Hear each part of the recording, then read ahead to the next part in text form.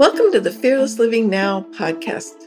I'm your host, Patty Lustig, and this podcast is sponsored by the Fearless Living Now community. If you're committed to accessing the courage to live life full out and beyond fear, you are in the right place. Each episode will be focused on an aspect of what it takes to find the courage needed to take action toward the fulfillment of your goals. Welcome to Fearless Living Now podcast. So far in our journey together, we have discussed getting clarity about your visions and your values, finding the courage you need to actually fulfill on a vision, accessing your creativity, and everyone has creativity, like thinking outside the box. I have to tell you this story. My husband and I have a set of sliding doors that go out to our backyard, and we always open the right side of the sliding doors. Well, this week, for some reason, the right side of the sliding doors is completely jammed, will not move. So we open the left side of the sliding doors. The problem is the dog will not go out the left side of the sliding doors. It's open. He sees us walk through it, but he stands on the right side asking to go out. It is absolutely hysterical. And it just shows how animals, as well as human beings, get stuck with particular habits or particular points of view, and they can't see anything different. In fact, they're fearful of what might happen. So he's, I think, afraid of what might happen if he tried to step through the left side. It is so hysterical. Now I can carry him out, and then he'll do his business and he'll come in the left side, but he will not go out the left side of the sliding glass doors. This I bring up here because it has something to do with accessing creativity. It also has to do with our topic for today, which is mastering your inner critic, or maybe also mastering your limiting beliefs. We, in addition, talked about the importance of the relationships we have in our lives with ourselves, with others, and forgiveness and healing, which is really important to being able to move forward and take the next right action for fulfilling your vision in your life. But again, today our topic is mastering the inner critic. Now, before I go forward with that, I also hope that you've been listening and been able to enjoy the stories of our wonderful guests. Jen Liddy told us about going from being a very successful teacher, very stable job, to actually buying into a business partnership that completely failed. Now, she could have given up there and gone back to teaching, but no, she went ahead, looked at her skills, trusted her intuitions, and started her own business. And she's very, very successful with that at this point. We talked to Lauren Plant, who's a young woman just turning 30, moved from a very small town to New York City, became one of the top realtors in 5 years, decided that wasn't what she loved most.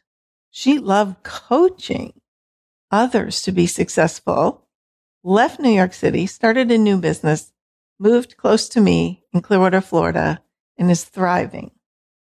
Then we have Jay Cammey, who went from being practically completely broke, unable to pay his rent as a toy maker, who designed and invented a phenomenal toy that at first he thought no one would buy, became extremely creative about his solution, and made, I think it was $1 million in 1 week, something that's outside of my realm of possibility, but now is one of the top toy sellers and makers on Amazon. Incredible man. And finally, my dear friend Karen Coven, who, like me, is a septuagenarian. We've lived a long life so far, talking about trusting her intuition, her gut, starting a business, moving to a brand new city, and how finding relationships quickly really made a difference for her. If you haven't listened to those episodes, I really encourage you to go back and listen to them. Today, we're talking about your inner critic. We all have an inner critic. Now, the definition of a critic is a person who judges, evaluates, or criticizes. And there have been plenty of people like that in our lives. We've all been judged, evaluated, and criticized from the outside. But the biggest problem we have now is how we judge, evaluate, and criticize ourselves. It seems very automatic. We seem to always have more attention on what we didn't get done or where we failed or fell short than how we exceeded and what we did accomplish. There's not one person listening to this call who doesn't get an insane amount of things done in a day, in a week, in a month, in a year. I know because I work with all of you. Yet if I ask you what you accomplished, you'd probably have to think kind of hard. But if I asked you how you fell short, you could rattle things off for me. I didn't lose weight. I didn't keep up with exercising. I let my friends down. I didn't do X, Y, or Z. Or I didn't do it well enough. Recently, one of my coachees, he came to a conversation and he was so down and so bummed out. He had been recently switching over to a fully vegan diet, which he had done amazing on. In fact, I was so jealous of him. I was telling my husband, oh my God, he lost 10 pounds. And his numbers, like his cholesterol and those kinds of numbers, had plummeted to a good level in a really short period of time. I was so proud of him. Yet he came to this call and he was so bummed out because, one, he had joined a 21-day challenge and he had fallen off the wagon of the challenge about 3 days in, something we all do easily. And he had gone to some parties and some restaurants, and he had fallen off his wagon. He had eaten all the wrong things, and all those things negatively impacted his physical body and his mood. And he was so upset with himself. And I said to him, yeah, but what about the 8 weeks before that, when I was just raving about you? See, we just forget about that immediately. And then we think, oh, well, I'll never be able to do this. I'll just do whatever. We're off the wagon. And it's crazy how we do that. We need to really become our own advocate, someone who supports and promotes the interests of another. We need to be that for ourselves. And that's who I get to be for people in my coaching groups. And so do the other people. So all of us in that group really rallied around him and encouraged him to let go of the upset, the sadness, the disappointment in himself, forgive himself, and start taking some actions to get back on the wagon. Because it's those actions step by step that make a difference. I remember years and years ago, because I am in my 70s, and I think I was in my 20s, I had a pretty extreme weight issue from the age of about 16 to 25 for about 10 years. And so I'd gone to this nutritionist to try to get a handle on my weight and my eating.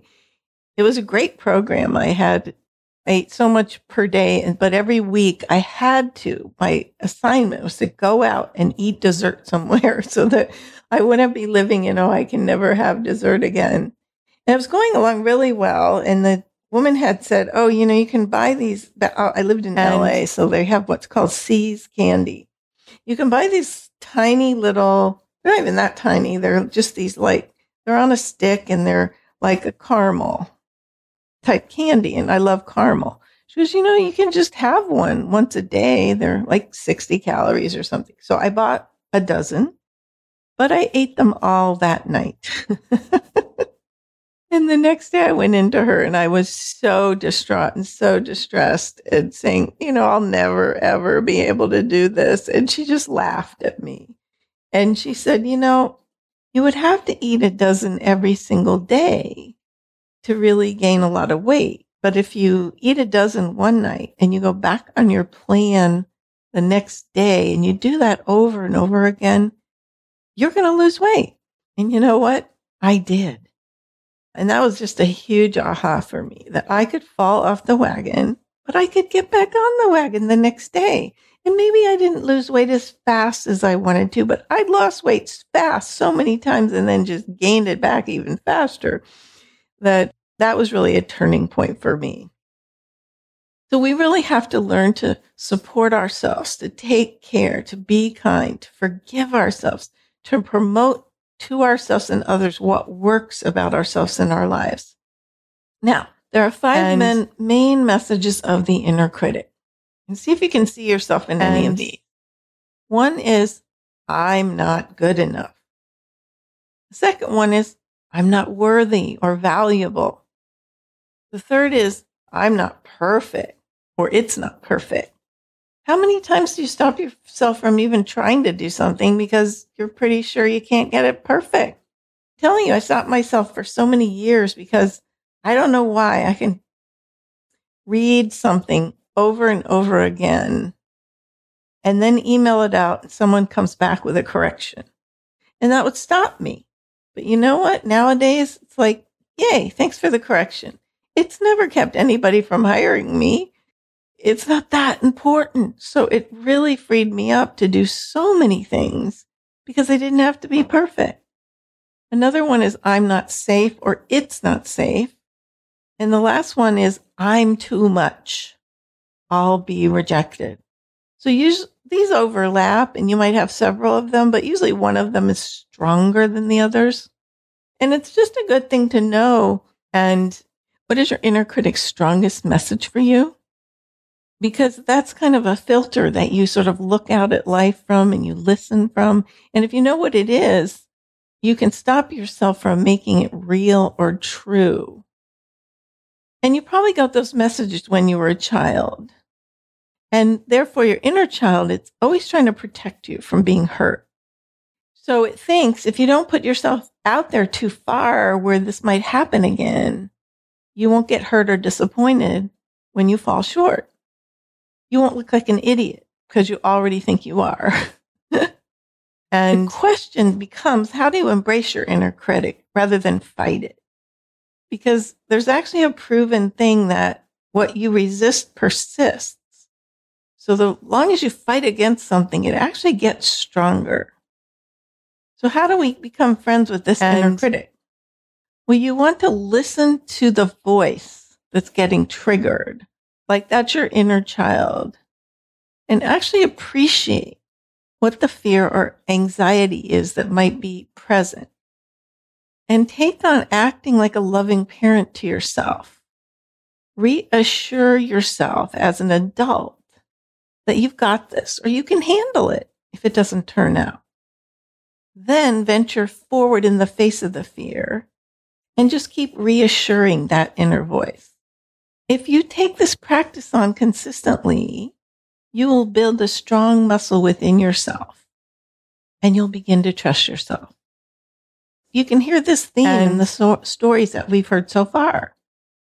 People had inner concerns, inner critic, but they were able to assuage that and move beyond it and trust and take the actions that they wanted to take. So I invite you to become your own strongest advocate. And if you go to my website, www.fearlesslivingnow.com, you can get my ebook, and in there you'll find something called the Inner Critic Tracking Form. And that will support you to build the muscle. I'm very excited to let you all know about my upcoming first ever annual and Fearless Living Now retreat, which is being held outside of Asheville, North Carolina in a gorgeous forest setting on Memorial Day weekend. And let me tell you, it's a steal. The lowest price you're ever seen and you should definitely attend. I have only 10 spots left. So if you're at all interested, just email me at patty@fearlesslivingnow.com or call me at 612-363-7605. I would love to hear from you, and I would love to have you at the retreat. Thank you again for listening, and I'll talk with you soon. Good day for now, my friends. Thanks for listening. Remember to visit fearlesslivingnow.com. Join the Fearless Living Now Facebook group and subscribe to the weekly podcast. This will give you more encouragement and inspiration. Feel free to reach out to me at patty@fearlesslivingnow.com or 612-363-7605 if you need anything.